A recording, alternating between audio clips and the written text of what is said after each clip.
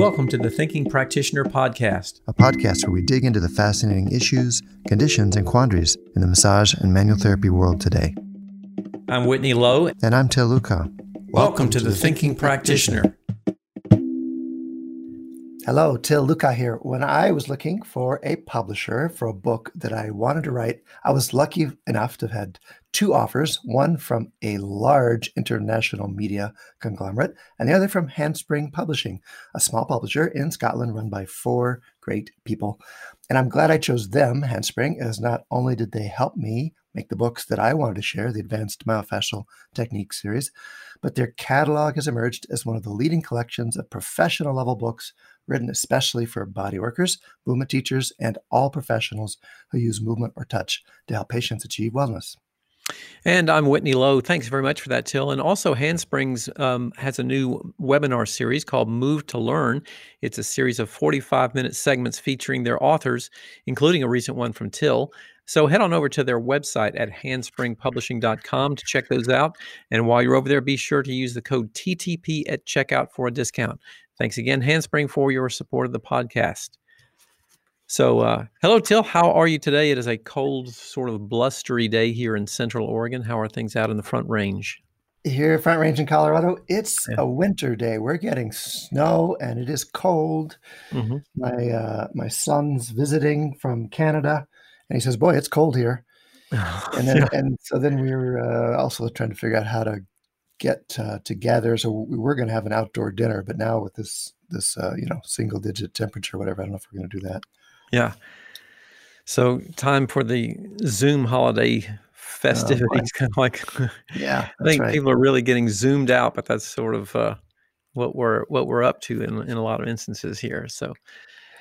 Yeah, that glass is half full. Yeah, at least And, this has been quite a year, and you and I decided to talk about the year here in today's episode, to go back and look at some of the topics. Mm-hmm. Yep, it has been it's been an interesting year, and about a year since we started the podcast. So we've been going down the road for about a year on this in this venture. So it's been, I think, a great deal of fun, and we thought it would be interesting to take a look back and reflect on some of the things that we had learned, discovered, and that we've heard about from everybody in the time being here. Yeah, greatest hits of our first season. So, yeah, we're going to go back and kind of review the topics, update, and maybe give you, the listener, a chance to go back and target the ones that you didn't listen to, because we've been putting them out just about every couple of weeks. So, most people haven't listened to them all, but this was a chance to get a preview or a review, as it were. Yeah. Yep. Indeed. So, so where do we start here? I guess we start at the beginning, huh? Yeah, the beginning was you and I kind of interviewed each other in the first couple episodes, and the backstory episodes, where I got your backstory, you got mine, and it was great. I learned some stuff about you because, honestly, we didn't know each other that well. Yeah. And it gave a great groundwork for understanding both your perspective, and it was kind of fun to answer your questions and talk about mine. Yeah. And I think fun for both of us to realize the places that we had a lot of similarities and places where our paths had sort of academically and virtually crossed in the past, and how they've led to our current perspectives on a lot of the other topics and things that we tackled here. So, it's always helpful to have an understanding where the lens is that we're looking through. That's right. And so have you updated your biography at all? Have you gone back and done any revisions since we talked? Not that I can think of. Yeah. All right. Like revising my biography, like changing my history or there you go. Yeah. Why not? Yeah. No, but it's a good idea. Maybe I'll do that. That'll be my New Year's resolution. So yes, well, we're writing history as we move forward. So there's always that opportunity. We dove right into sacroiliac pain in episode number 3, sacroiliac joint pain, causes, controversies, and considerations, we said. And that was a look at the controversies around sacroiliac joint pain, and the idea that when it hurts, that there's evidence that it's not really related to mobility, you could say, or stiffness, that those are independent variables, which flies in the face from the way I was trained, and that, our kind of instinctive tendencies as manual therapists to feel something that's stiff or tight. and to think that if we loosen it up, it's going to feel better. But then it also flies in the face of kind of conventional sacroiliac joint wisdom that says if it's hypermobile, it's going to hurt too. And it turns out that neither one of those is statistically replicable. I couldn't find that relationship there. Yeah, and I think that there's a lot of interest in this topic. This actually, if we go back and look at our podcast statistics, this episode has landed at the top of the download list. So I think lots of other people have been interested in these ideas. And one of the things that you said here too is really relevant, that a lot of people in sort of the manual therapy fields may not be thinking about or aware of, but there's a predominant. I guess I most frequently refer to this as a perceptual bias, I think, from many of the other fields in manual therapy toward joint disorders as the cause of many types of pain or pain complaints or dysfunction. And so looking at the structure and position of the sacroiliac joint has been a keystone in many, many different manual therapy fields. And I think now, based on some of the stuff that we were talking about here, it's not as easy to paint that picture as we once thought it was, because there's a lot of things that seemed, as you mentioned, to be inconsistent in looking at position, and alignment issues and all kinds of other things. There's a lot of other factors in there. Oh yeah, that's water way under my own bridge in terms of a practitioner. Even the position question, that's the way I was trained. That's the way I practiced for a long time. But then at some point I go, whoa, this just doesn't make sense to me, the position thing. But so then going to movement is typically a much clearer lens for me in most other parts of the body. But then it turns out in the sacroiliac joint, there's one study that's been kind of influential that says if the left and right sides are uneven in their movement, those people tend to have more symptoms. But that's just one study, because otherwise it's been really hard to find a correlation. Forget it, like you said, with position, upslope, downslope, that kind of stuff. But even movement differences, there's a whole lot of disagreement about how much it moves. And it doesn't seem that people that move a lot have more pain. It doesn't seem that people that move a little have more pain. Yeah. Go figure. Just seems to be the pain is its own thing, and then we can work with it. Yeah. No one's questioning that. But our stories or our narratives about the mechanisms need some serious revising there. And one of the most important things, I think, takeaways on this, and this, I see this debated a good bit in some of the social media posts when there's a lot of debate, especially around the idea of what many people call structuralism, or the focus on structure, that alignment problems, as we're noting here, may not necessarily correlate well with certain pain complaints, and for that reason, we can't always think that they are the cause of a particular pain complaint. But that also does not mean that they're not. No. And that's an important thing to remember, is that they may be an issue and they may not be an issue, but it's not an absolute cause effect just because something's there that it's the cause. And that's a sticky one for people to kind of discern, because then you're left sort of like looking and saying, well, hey, does? One possible contributor rather than being the main lens or main focus. Yeah. And it's not as nihilistic as it sounds. It's not as just like anything is okay and nothing matters as it sounds. It's really not like that. It's more like, okay, so let's not assume that just because there's a positional difference or a movement difference, that is the cause of someone's pain. Yeah, absolutely. So, so where does that take us? Where we ventured, we looked at some challenges facing our field after that, I believe, that's right. Episodes 4, and then we went back to it in episode 8. We kind of broke it into 2 parts because we had a lot of challenges we wanted to talk about. If I remember right, yours was what you call the split personality of the profession. Yeah. Mm-hmm. What was that? Well, this is something I, have been on the soapbox about for years, just talking about the fact that, at least in the massage therapy field, which is my lens of bias, that we are a field that is focused on, for lack of a better term, 2 different sort of tracks. One being the more personal care service, which is massage when it is in sort of non-healthcare settings like spas and cruise ships and salons and things like that, mainly for personal well-being and enhancement.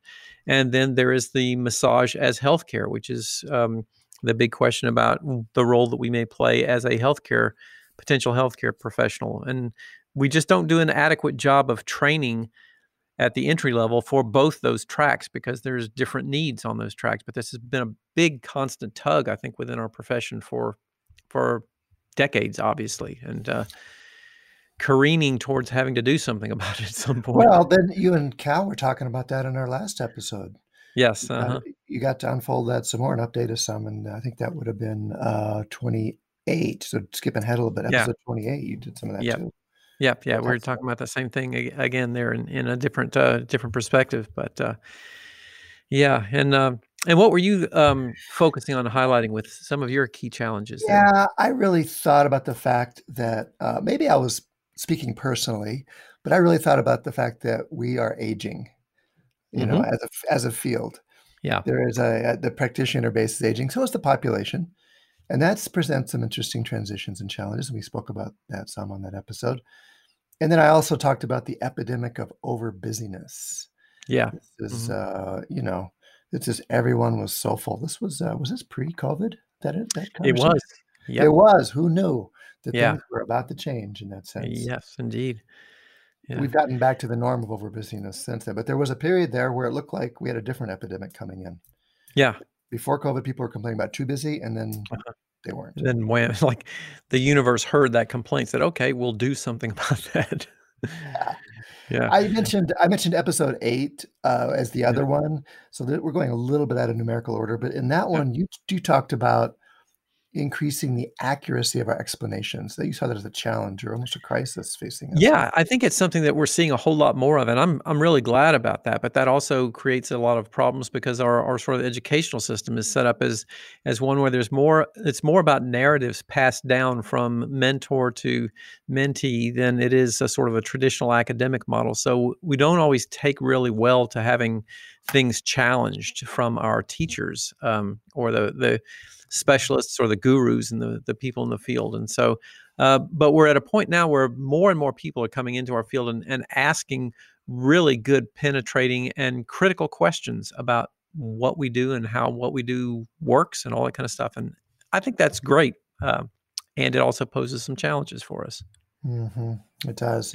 Yeah. It really does. What a tradition we have and what a chance to move beyond it. And yeah, there is a lot of turmoil around that question too. What is the role of, say, the oral tradition or the wisdom tradition, which can focus around personalities in our field?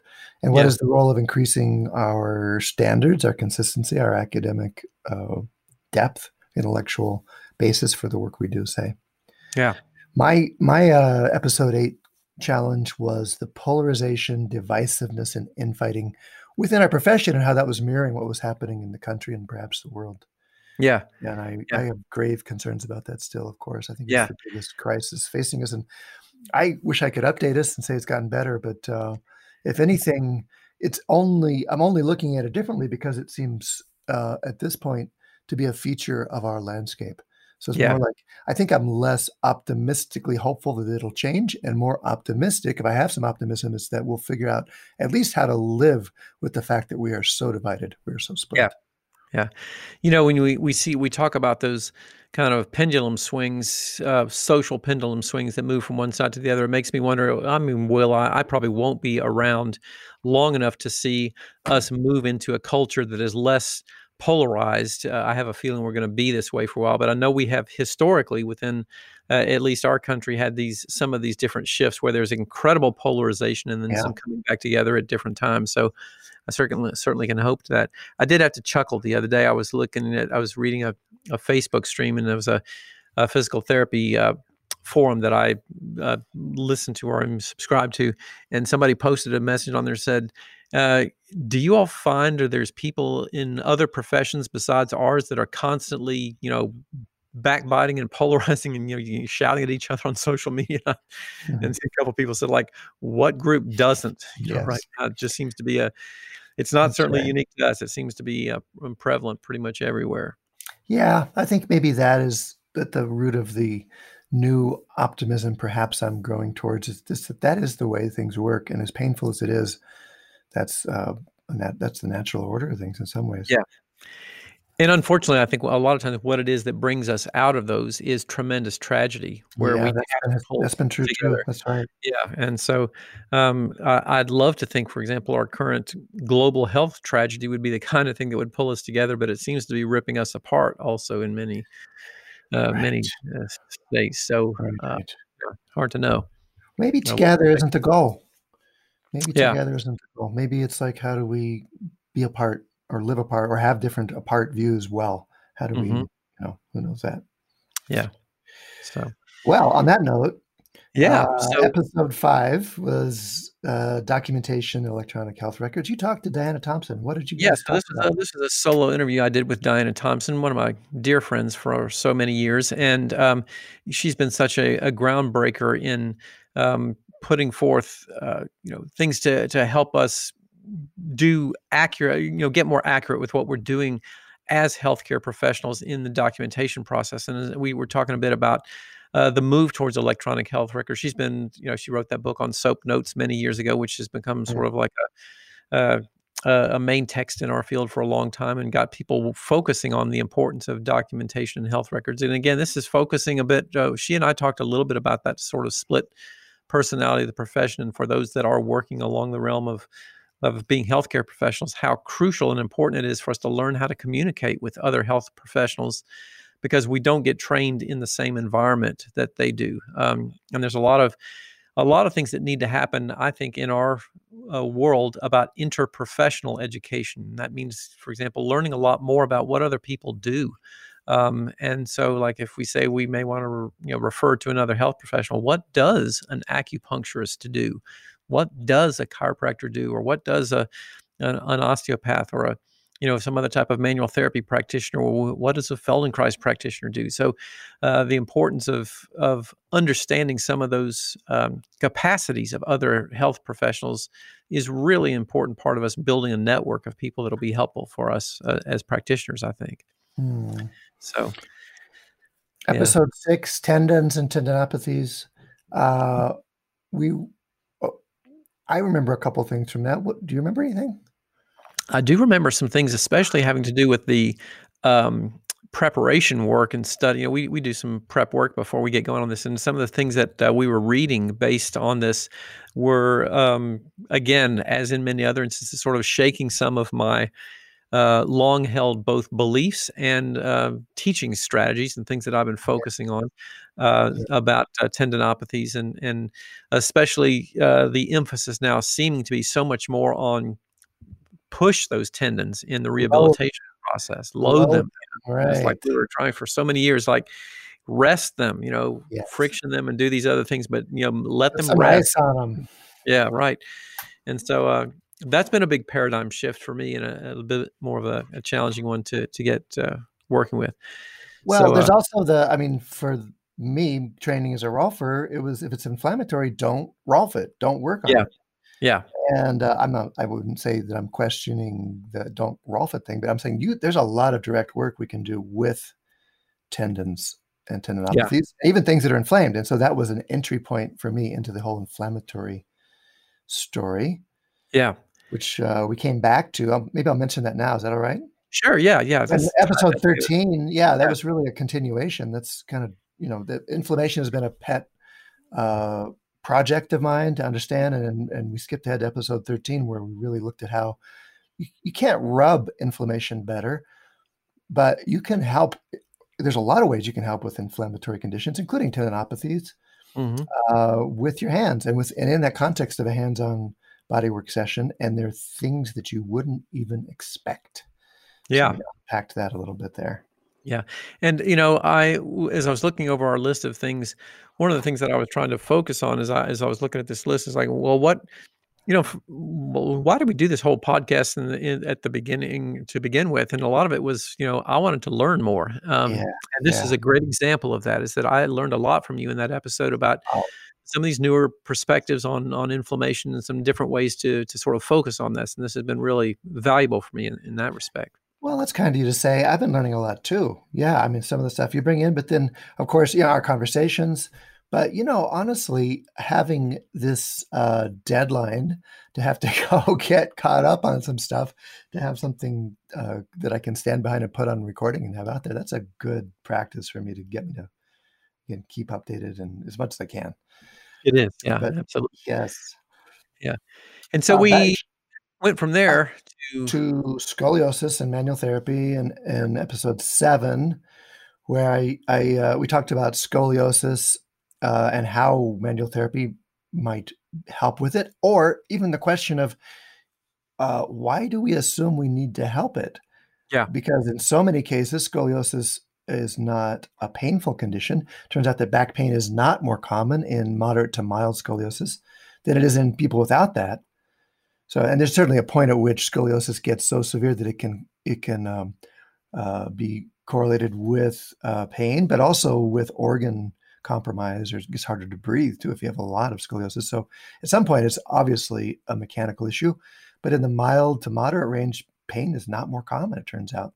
So Yeah. it's that question, how, if it's not broken, then why do we fix it? And how can we help people be comfortable and continue to lead active, satisfying, comfortable lives with what we do, rather than just trying to iron them straight?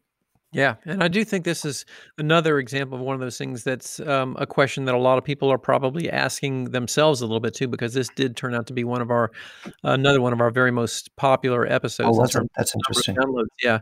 Yeah, because I think a lot of people are asking those questions, and again, we're sort of coming up against that issue of structuralism, which has been so embedded in manual therapy for a long time.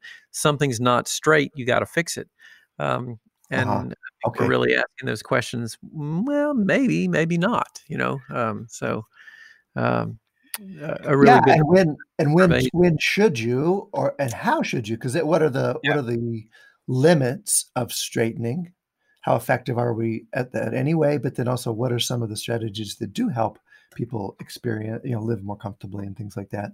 Or yeah, what are the times? And I remember one of the key points in that episode too was the age window, when there's times in the development where it's pretty clearly accepted and shown that interventions during this window will have lasting improvement, lasting effect. And, yeah, so don't miss those windows right around puberty, a couple yeah, of years from absolutely. puberty. Yeah. Yeah. So, well, after that, we moved into one of my favorite Descend, episodes. which Was our one was that? discussion on Descending descending. modulation? Yeah, yeah. This is a topic I have loved to sort of delve into in the last several years, trying to get at the root of uh, what the heck are we doing? And so What the heck is we doing? What the heck is descending modulation anyway? yeah. What's the quick definition of that, Brittany? Yeah, so essentially, the quick definition is that there are neural impulses that go from the higher brain centers down that may modulate or either ramp up or ramp down the intensity of nociceptive signals that then get interpreted as pain. And we can help facilitate that process in many instances, trying to tamp down those sensations so that they are not as intense and help in decreasing the pain process. But there's other things that may also ramp them up that we can help encourage our clients to become aware of. So um, we sort of based this episode on an article from Mark Olson that had appeared in, I believe it was one of the other the online massage and bodywork. Uh, it's escaping me at the moment here. The publication that article originally appeared in. Do you Wish I remember where could that? help you. No, I'm Yeah, sorry. I remember the article. I don't remember the publication. yeah. So anyway, great article, and he had put together what I thought was one of the best descriptions of Very that clear. whole concept of descending modulation. Well, I got to say, kudos to you, Mark. If you ever hear this, or if you haven't read it, go check it out. He did a really good job, and it's linked in the show notes there. I could say that it is from, what's the opposite of a structuralism point of view? Neurocentrist, Yeah, is that the term that we're using? perhaps. Yeah. Yeah, you could say that the bias comes through pretty clearly there, and we all have our biases, so there might be some interesting rebuttals, you could say, or modifications on that point of view. I don't have it right here in front of me, but that would be an interesting revisit to that as well. But that said, it's a concept that I've found really useful, the concept of descending modulation, the way that pain is changed from the top down, not just from the bottom up, not just from the periphery in, but from what is happening in our brain and in our nervous system as well. Yeah. And I think that our discussion there was in a sort of we set up essentially a segue into talking about tissues and how they function in the next episode of asking when does the tissue matter, because we focused a lot on tissue results for so many years, and now we've sort of gone on a pendulum swim and looked at a lot of other things in the neurological realm. But the question comes up for a lot of people, like, do they, matter, and to what extent they do. What did we decide? What did we determine? Do they matter? Well, we certainly got. I noticed that we got a good bit of feedback on this episode. There was this touched a couple nerves on some people. Lots of people saying, yeah, they definitely matter, but how and to what extent and in what realm is the big kicker there. I think. I thought it was good. We got tangible. We got clear. We said, okay, here's how I think about it in my practice. Here's, in spite of all of this interest and education you and I have both done in terms of this perspective on the nervous system's role, when do we still go back to say, okay, that tissue quality that I feel, or is it when am I actually working with that, or when am I thinking about tissues per se and not just the nervous system? Yeah. And this to me also comes back to assessment, because I always put a lot of emphasis on identifying whenever you can, if there's a pain and injury problem that seems to be localized into a particular tissue, trying to identify the potential involvement of certain types of structures that might orient or determine how you're going to most effectively address that problem. Like right now for me, for example, I have an anterior shin splint problem in my left leg that started just 5 days ago or so. And I have that kind of, I always have found this description interesting, and it's probably not relevant for people who don't live in a snow environment, but do you know how the snow squeaks sometimes in your fingers or under your foot when you're walking with it? There's that sensation in the tendon. And it feels like, the tendon and tendon sheath are not sliding efficiently with each other. And like when I pull my foot in dorsiflexion, I can feel the grating and grinding sensation in that tendon. And to me, that's a relevant aspect of the tissue mattering, of having a good sense of like, there's something that's going on there that needs to be somehow or other enhanced, thawed, or some, smoothed, sanded down to make it, inject some WD-40 in there maybe, or something like that. Interesting narratives. Yes, interesting ways of thinking about that. Yeah, but something about that to me, knowing that represents also where the primary pain is in that tissue, it matters for me to be thinking about it in those terms to get it fluid again, I think. Okay. I'm with you. I mean, it's such a great, such a clear example. I'm so tempted, Whitney, to dive into that with you, because there's so much there. You described a really clear tissue type of signal. It's like something that's happening in the tissues. And you also described it as a sensation, and then in metaphorical terms, in terms of snow and WD-40 and everything else, which is, those aren't tissues, by the way. Those are, that's how you're perceiving it. And those are going to upregulate or downregulate your experience of it, as well as inform your reactivity or acceptance of what's happening there as well. Yeah. Or the remedies you try, the practitioners you go see, sounds like you're going to be looking for either a good snow removal company or a lube job, WD-40. Something like that. Yeah. So, we'll see how that goes. Yeah. We'll see how that goes. So after that, where did we went? We went to, Jules Mitchell's book, episode 11, Stretching the Tissues or the Truth. We really dove into Jules Mitchell's book. Yeah. I loved her book. Yeah. I'm pulling it off my shelf. Yoga Biomechanics. Yeah. Got into this book last summer when it first came out. I'd learned of Jules Mitchell. I think it was in another podcast, in the Liberated Body podcast. It was where I first heard an interview with her, and I thought, oh, this is wonderful.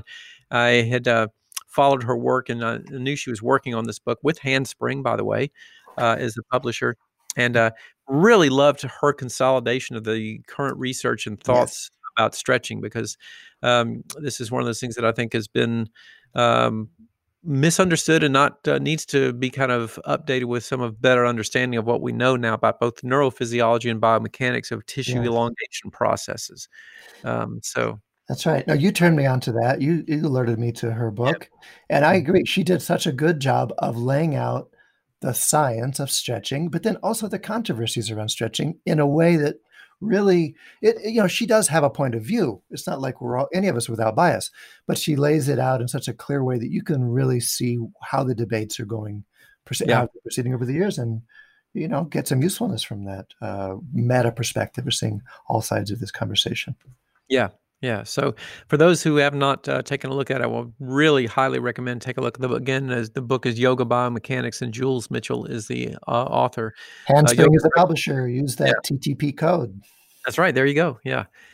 Jules is a yoga practitioner, yoga teacher, and massage therapist also. So she's got a really good perspective on how these things play into what we're doing individually with the people that we're working with, and in a lot of different ways. So Yes. So well, from after that, there, yeah, yeah, where do we go? do we need to take a exhale or a drink of water or anything here? This is like we're up to episode 11. We got 28, so I'm going to try to keep it short here. Yeah. So I think at Uh, this point we were starting to realize that we were all getting inundated and we were all in the storm. So we did an episode on the cytokine storm of yes, COVID-19. yes. Um, That was episode 12, and this was about the emerging role at that time that we understood that inflammation had in some people's reaction to being infected with COVID-19, that it was actually their inflammatory overreaction that was causing the problems mhm. as much as the virus, or more than the virus itself. Now, that's an interesting thing that's come out since then. There was a bunch of interest over the summer in bradykinin, which is a peptide. It seemed to fit through, and this was actually emerged through some detailed computer modeling of the symptoms that people were getting from COVID. What would explain the symptoms? And it turned out that bradykinin abnormalities could be explaining a whole lot of what was going for people, even better than the cytokine storm theory. Now, I did a little bit of updating on that this morning to see, and there hasn't been a whole lot more published on that since that came out. But it's people are still understanding COVID reactions, in at least in a certain percentage of people, as inflammatory overreactions, and that needs to be, turns out, managed. And much of our progress and survival rates for COVID has come from an increased understanding of that COVID storm kind of idea, and Yeah. how both to turn down the immunoreactivity at certain points, but also turn it up or boost it. So it's not like we just want to boost the immune system. That turns out to boost the inflammatory storm too, the cytokine storm.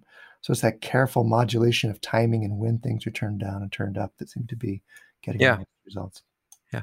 It has been interesting to see that, we've, despite the huge increase in case numbers, that we've been able to be more successful with some treatments than we were initially at the outset. And I think a lot of that is, as you mentioned, applying those things that we've learned about how to manage that storm. And what is going to also, I think, be interesting is to see how this plays out with many of the things that we're finding to be the long-term effects of people who have gotten over the initial illness of COVID-19, but have lingering coagulopathies and other types of inflammatory issues and bronchial things, respiratory distress that will linger on for quite some time. It will be curious to see.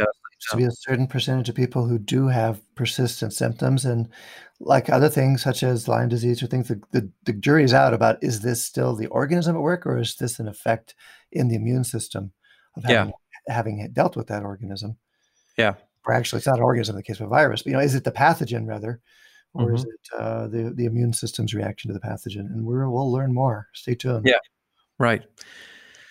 So, and where did we go? Well, we talked about inflammation after that in our next episode. We talked about that one a little bit already. Anything else that you wanted to say about? That's good. But then we, because we were so, starting to really face the COVID question, the question was, do we keep doing this? We did an episode 14 on all the things you and I were hearing about, the reasons people were thinking of quitting the profession at that time. Could I earn what I need? Are people going to come back to me? Don't want to be exposed to the illness themselves. Am I going to lose my skills in the meantime? And I'm so glad to announce that we've handled all those questions so well, and that we can put that well behind us and just turn the page on that whole topic. What do you think? Lovely. Yeah. But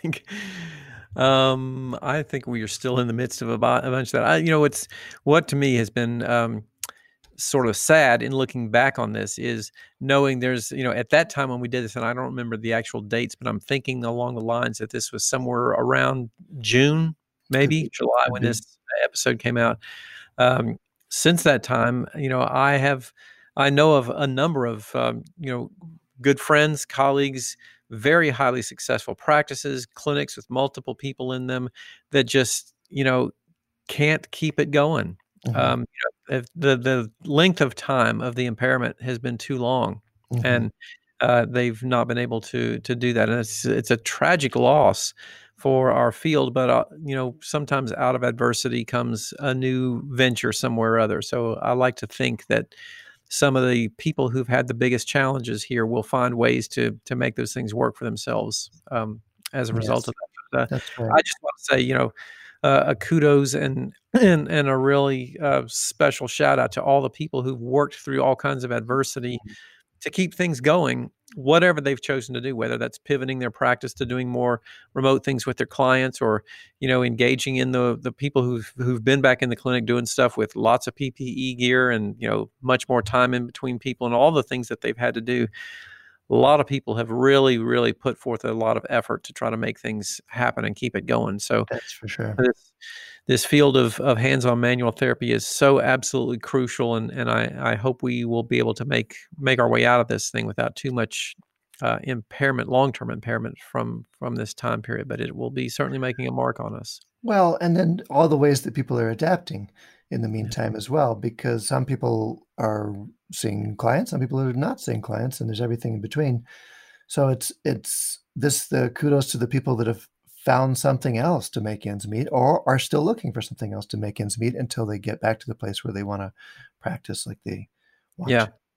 And there's one interesting thing too that I remember in that episode was some data that came out of a project I did with ABMP back 2014 or so, that people with a part-time practice, people with another source of income, turns out it's not that they liked bodywork less. They actually were happier with the size of their practice, with the quality of their practice. On average, there was a really significant increase in people's satisfaction with their bodywork practices when they had another source. So in some ways, no shame in doing that. And traveling around the world, I see that elsewhere as well, that some of the people that love their work their most have other ways to make ends meet and other ways to keep their passion and their love for the work alive. Yeah, that's fascinating. Yeah. So, and after that, you had a fascinating discussion with Robert Schleip about fascial things. Yeah, fascial researcher and former Rolf Institute faculty, and now head of research for the European Rolf Association, as well as University of Ulm, working in the laboratory right with fascia. I got to talk to him about a retrospective of his views and his research on fascia, and how his initial message was, hey, it isn't just the fascia, it's a lot the nervous system. Has actually been picked up far and wide. And although he's seen as somehow the catalyst for a lot of the interest in fascia science, he rightfully has that reputation, he was also the guy that said, hey, it isn't just the fascia. It's actually, we need to think about how the nervous system is responsible for a lot of the changes we're seeing as a result of hands-on. Yeah, I think one of his the pieces that he had done that was the two-part series that was in the Journal of Bodywork and Movement Therapies a number of years ago, that everybody, so many people have cited and gone back to, and looking at that was one of the early pieces that was introducing the idea of contractile cells within the fascial tissue. Mm-hmm. Perhaps the most impactful thing to me on there was his comment in there about how the myofascial system was the most richly innervated tissue structure we have in the body. And that really makes you think about the role of what we're doing with touching people and how tremendously impactful we can be on the nervous system impacts because of those effects as well. So on the average, fascial septa and fascial membranes are about 6 times more sensitive in terms of nerve endings than muscle tissue. Yeah. So the fascia is about 6 times more innervated than the muscle tissue itself. So. Yeah. And if we're looking at, there's been a lot of focus on, and we've touched on this a little bit, the biomechanics of the perceptions that we've had in the past, that we were pulling, stretching, elongating fascial tissue to change a lot of these patterns. Right. When in fact, we may be doing things that involve the fascia, but it may be a lot more about the neurological responses that are occurring within there, more than the mechanical elongation of that tissue, which doesn't seem to elongate very well. Or at least not permanently. Yeah, right. Yeah. So, well, it was about this time that we had Benny Vaughn, Yeah. episode 16.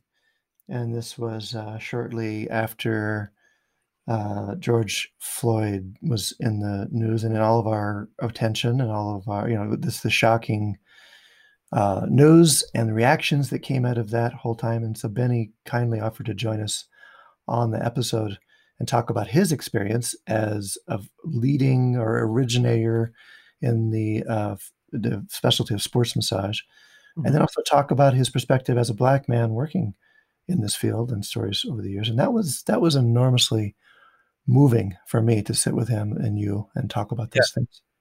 Yeah, he has certainly been such an icon in our field and a guiding light for so many different individuals. But more than anything, too, just to see an example of working through tremendous difficulties and adversity, which he has faced because of that throughout his field. He's always an inspiration to listen to and talk to about that. And he's just a really good guy. I really have always enjoyed hanging out with him a great deal. So that was a lot of fun. Yeah, we got a lot of feedback about that episode, all sides of the issue, all perspectives.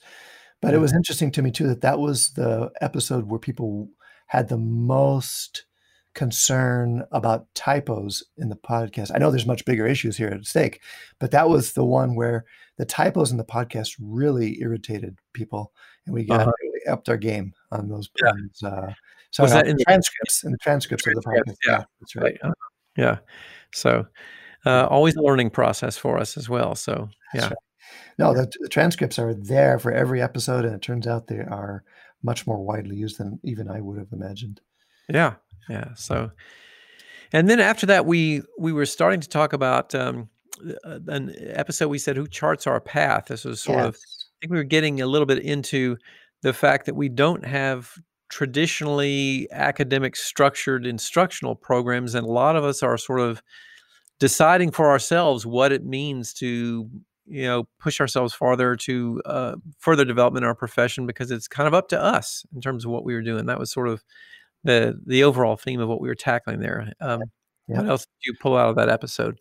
Yeah, it was the question of medically necessary was in that one too. Is what we do medically necessary in terms of, say, restrictions on COVID as particular? But then, the question that you've been raising repeatedly here is, how do we sort this out in terms of the different levels or the different focuses or different orientations that people take in this profession? Yeah. And Blair Kennedy joined us along with Kemi Balogun for episode 18. And they came and they talked about a research project they're doing on how COVID has been affecting different health practitioners, including massage practitioners, Project COPE. And they also spoke at depth and in a very informative and moving way about issues of diversity and inclusion in our field. Yeah, some great examples from both of them, with Kemi being a student of Dr. Kennedy's and talking about how some of the teams they were putting together to look at things, they were recognizing there was a great need for diversity in these academic teams exploring some of these projects. And so both this issue for me, this issue and the one with Benny were very valuable wake-up calls to look at those parts of myself that I don't recognize. Oh, there is something in there that's, might be perceived as, lack of equality, diversity, et cetera, whatever, that I might not think about, the unconscious bias things that we have going on. So it was really helpful to have some of those things pointed out to us in that episode there. Mm-hmm. Yeah. The episode 19, what about risk? Because the question of going back to work was in our minds, and then also just the day-to-day existence with the risk or the disagreements we even have about the level of risk we face working with COVID. Ruth Werner joined us as a third voice in that conversation. It was great to have her perspective as well. Yeah. And we talked about a lot of things, and that's also been the one that people have gotten back to me personally about. So that really helped me think through these questions, because I think the premise I was coming from, I know we each had our perspectives, but we can't eliminate risk in life. And yet, so how do we decide intelligently or effectively what our level of risk is in different activities, how much we need to mitigate, what risks we take, and which risks we don't take. And then especially in an environment where we don't even agree all the time on what the risks are. Yeah, clearly it's, would be one of those situations where it would be ideal if there was some black and white rules that we could say, have to be followed exactly, but this so illustrates the gray area that we have to operate in so much of the time. And it was really good to have a lot of those things pointed out. And like you said, recognize that there's all kinds of facets or aspects of risk that we deal with, and everybody's different, just really different for everybody. Yep. Episode 20, we dealt with cervical pain in the neck, and we kind of brainstormed. It was fun to pick your brain about what you think, how you think about that, and what you do around that. Effective ways we found to work with neck pain. We found some assessments and things like that. Yeah, and this was sort of like for us, that was kind of a means of kind of getting back into some sort of more clinical applications after exploring a lot of the other stuff that we had been doing with COVID and the diversity issues and things like that. And it was always fun to get back onto some of these things that I think are at the root of why we do the things that we do. And there's some interesting things that we talked about, both in terms of treatment applications, stretching strategies, and other types of things addressing some of the common neck complaints, because it is so very common for most all the people that come in to see us, is something that they want to have focused on. It turned out that the next episode's topic, the upper back, pain in the upper back, was really common too. A lot more common than I would have expected, but in my little bit of polling or market research, that emerged as an area that a lot of people feel in their own body. Maybe it's all the time on Zoom, but especially getting from their clients about what needed addressing. So we did a episode 21 on the upper back, thoracic spine pain.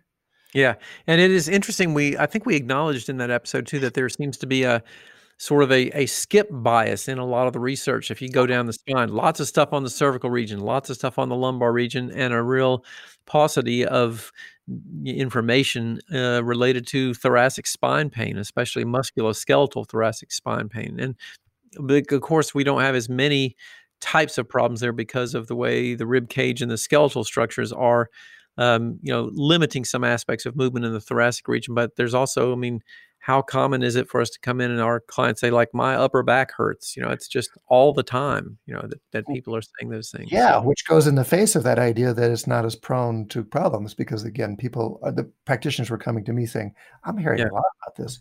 Certainly as well.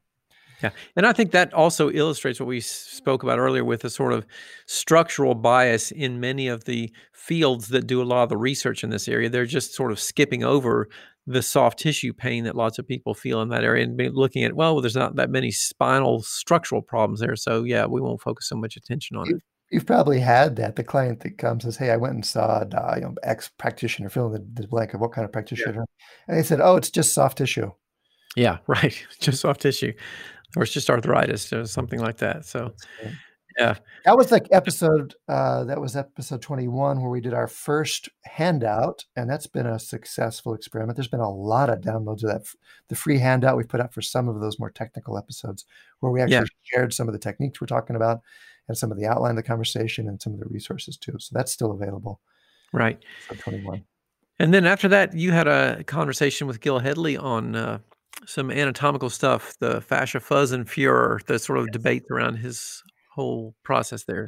Right. It was fun. It's fun just to catch up with him. He came and studied at the Rolf Institute when I was a teacher there, and I was one of his first teachers there. And I remember him catching my eye as a particularly bright thinker and interesting and fun person to be around. So we've had a long conversation going for many years now. It was fun to catch up with him. And one of the topics there was his fuzz speech, which he gave on YouTube. And I remember him, I can't remember, texted me or something. Hey, I just did this. Check it out. It's so cool. Well, he caught a lot of flack for talking the way he was talking about what he was seeing in his dissections and saying that this fuzz he was seeing is probably what happens when you go to sleep and you wake up, you start moving, the fuzz goes away. And some of that taken out of context, people really went after. So he did a bunch of work to clarify that, and it, to say things that were probably less controversial, or at least more practical. And we got to talk about that some, as well as just what else he's up to, and some Yeah. fun things there in that episode as well. Yeah. And then we had a very interesting discussion with another guest after that, which was our discussion with Mark Bishop on expectations, which I had, expectations at the outset, like, I wonder what we're going to get into here, and was really fascinated with where we went on that discussion about how the expectations impact our work, what we're doing, and that with our clients as well. Dr. Bishop is a manual therapist, and he was a presenter at the San Diego Pain Conference last year. In fact, I think he was probably one of the only manual therapists that presented there. But it turns out that his research backs up what other research has shown too, that if a client or patient thinks a treatment is likely to work, they're more likely to be right. And in fact, their expectation that a particular treatment will help is one of the most significant factors in them gaining benefit from that. Maybe more even than the type of treatment that they're getting, that their expectation of that helping ends up correlating much better with the results they get than treatment. Yeah. So good stuff off that particular issue with him, and he's really brought up some interesting and fascinating means of us thinking about how we can take advantage of that. I thought with the work that we're doing too, in our dialogue, in the nature of the way we talk with our clients too about those kind of expectations. Yeah, and what kind of things predispose someone's conditions, and the things we have control over, things we seem to be aware of. And I should just give a plug to ABMP. They're not one of our official sponsors of today's episode, but they've been a long-term and faithful sponsor of this first season, and they have kindly published some of the excerpts from this conversation with Dr. Bishop and with Dr. Slipe as well. Mm-hmm. So Massage and Bodywork magazine, you can find some of the key excerpts there as well for these conversations. Yeah. Right. And then we dealt with some plantar foot pain issues in the next episode, and trying to also do some things there associated with ABMP on that particular episode as well. That's right. They had a summit, a CE summit, where you and I got to teach together virtually. That was pretty cool. And this episode was the audio version of that teaching together, and the video version with some bit of extras was on there. The ABMP's website, and we did another handout for that one, and it was all about plantar fasciitis, right? Yeah, we tried to delve into a number of other potential causes of plantar foot pain, some other nerve entrapment problems, and other things that may mimic plantar fasciitis and often be misinterpreted as that. So that's one of the episodes where I learned a bunch from the work you've done around that, and different sorts of potential things to think about when you're treating someone that shows up and says, "Hey, I got plantar fasciitis." Yeah. So some really good other things to check out. And we had also handouts and other additional resources on that one too. So those are available too through the site. If you go back and take a look at those if you're interested. So we went from the foot to the psoas, I think, right? Was where we went next. That's right. A natural progression. Up the body, episode 25, is psoas work safe? Is it necessary? What do people think they're doing when they work with the psoas? Why would they do that? And is that even a good idea? Yeah. And, some of the controversies there we explored, and we actually did, I'll give a spoiler alert here, we did actually put together a handout that shows some of the things that we do with the psoas as well. Yeah, we got a good bit of feedback on this particular issue of people saying, "Hey, thanks for bringing some of this stuff up. I hadn't really thought about that way," or like I was, just like I was, they were saying, "Hey, I was taught to do this, what you're saying here with the treating the psoas, and I didn't realize that there were some potential problems that might crop up." So a really good example of being aware of the impact of our work, because it isn't benign. There are potential detrimental effects of some of the types of things that we do, and this is important to be aware of. The psoas, especially, there's some real serious potential complications that could arise from that. That's right. Yeah. The next episode, Wojtek Kakowski, a physical therapist and teacher in the anatomy training system, joined me for a conversation. I've been hosting him as a part of our training, where he does movement for manual therapists. He calls his method Zoga. And he and I have been wanting to catch up and talk about some of the things that led him to develop that form and some of the ways that us as manual therapists can take care of our own bodies. And I really enjoyed that time we had to talk about that. Yeah, that was a great episode. I enjoyed listening to that, and it was great too to hear some of your discussions too about the way in which manual therapy was perceived in these different cultural contexts. Him being from Europe, and the way that some of that stuff was perceived in Eastern Europe, as opposed to the way that we're doing it here. So that was also very fascinating there. I love that interchange of the different perspectives we get from just working in different contexts as well. Yeah, exactly. And we went from there back into the neurological realm once again with the little man in the brain. I was talking about the homunculus. That's right. Yeah, the famous diagram of the distorted man that you have. There it goes in your brain, that maps out the amount of brain dedicated to the different parts of your body. And turns out that it's not even. There are some places like your face and your hands that have huge amounts of brain dedicated to their sensation and their movement. Mm-hmm. So what are the implications for that? That's been a very influential map in terms of understanding about pain and the way we work, and not just the descending modulation piece, but the cortical smudging idea, or the ways that our work might help clarify those body maps, or the idea that the brain is like a coloring book, and maybe the touch we use is recoloring or coloring in the blank spots in this neurological coloring book. We looked at the history of that and some of the ways that this map may or may not actually reflect what's going on in the brain. Some of the simplifications or perhaps even misses that came about in the formation of that theory. Yeah. And fascinating things for us to think about in terms of the impact of sensory systems throughout the body. And we talked a little bit about this too, with so much sensory innervation in that homunculus in the hands, and we work with them all day long. There's a lot of stuff that happens to us while we're doing the therapeutic interventions, I think, as well. So it's fascinating to think about it going both ways there. It's true. That's right. We're hands-on therapists. And then how plastic that is. It turns out not to be fixed at all, that the mapping changes radically. The studies that have looked at how that changes over time show about a 2-week threshold where it's very different, observably different within 2 weeks of using your body in a different way. You have a different size portions of your brain dedicated to different bodies. So you get more brain that goes to the places you're using and less of it to the places you don't use. Yeah. So cool. It was good stuff. Fascinating stuff, digging in there. That brings to episode 28, where you were speaking with Cal Gates.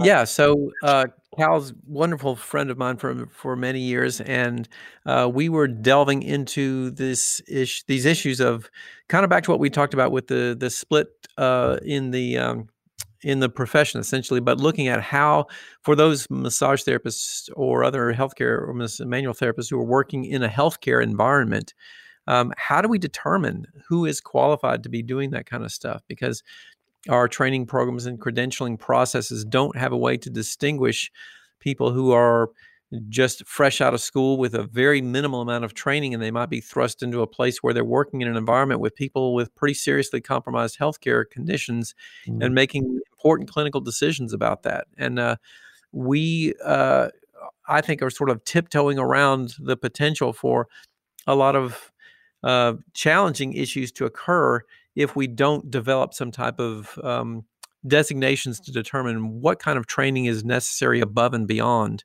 our initial training levels here. So that's the main thing that we were getting into in those discussions. And it's obviously a long way to go on doing this. I've been working on these issues for decades now, and I know many other people have been working on them even longer than that. So no easy answers there for sure, but very important. Good conversation. I haven't made it quite all the way through. I've listened to most of it, but you get into some good ideas. And I mean, as I think probably the listeners of this podcast and then the people that come to our trainings are interested in going further with their work, are interested in dealing with, say, advanced level concerns, and as a result, do come into contact with people with medical conditions or situations that require a certain level of training, care, and understanding. Yeah. So that's just one of the topics you touched on, I know, as well. Right. So it's been a great year. Lots of stuff that we've gotten through there, and we sort of nice little overview of these things. Anything else that you want to touch on before we leave our year in review here? Well, I mean, there's the next steps. I know that you got some things in mind. I got some things in mind. We're hearing from listeners. I'm really got some fun interviews lined up. I know that we're going to do a New Year episode right now, slated to be around the idea of like resolutions and taking responsibility for our own health, or the way our clients do or don't do that as well, which is a fascinating topic. We also have another episode, one of those hardcore techie episodes coming up about cervicogenic headaches, and a bunch of new fun stuff planning for the year. Yeah. And I just got to say, thank you, Whitney. Thanks for having this idea. This was your idea. You came and said, "Hey, what do you think about doing a podcast?" And I was like, well, it took me about half a second to go, well, of course, especially if you're asking me. So I'm so glad I have, and I'm so glad we're doing it together.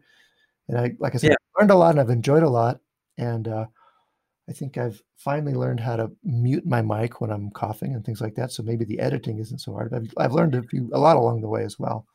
Yeah, there's certainly been a lot of technical things that we have gone through, but I too just want to say I have absolutely cherished our discussions because they have been very enriching for me, and also I think from the feedback that we've gotten from people, helpful for other people out there. Also to see in some instances us model the ability to have differences of opinion and not get into aggressive disagreements about things, that we can have a lot of different perspectives, and that really enriches both of us about those kinds of things. So it's a really valuable thing. I disagree on that point, by the way. That very one.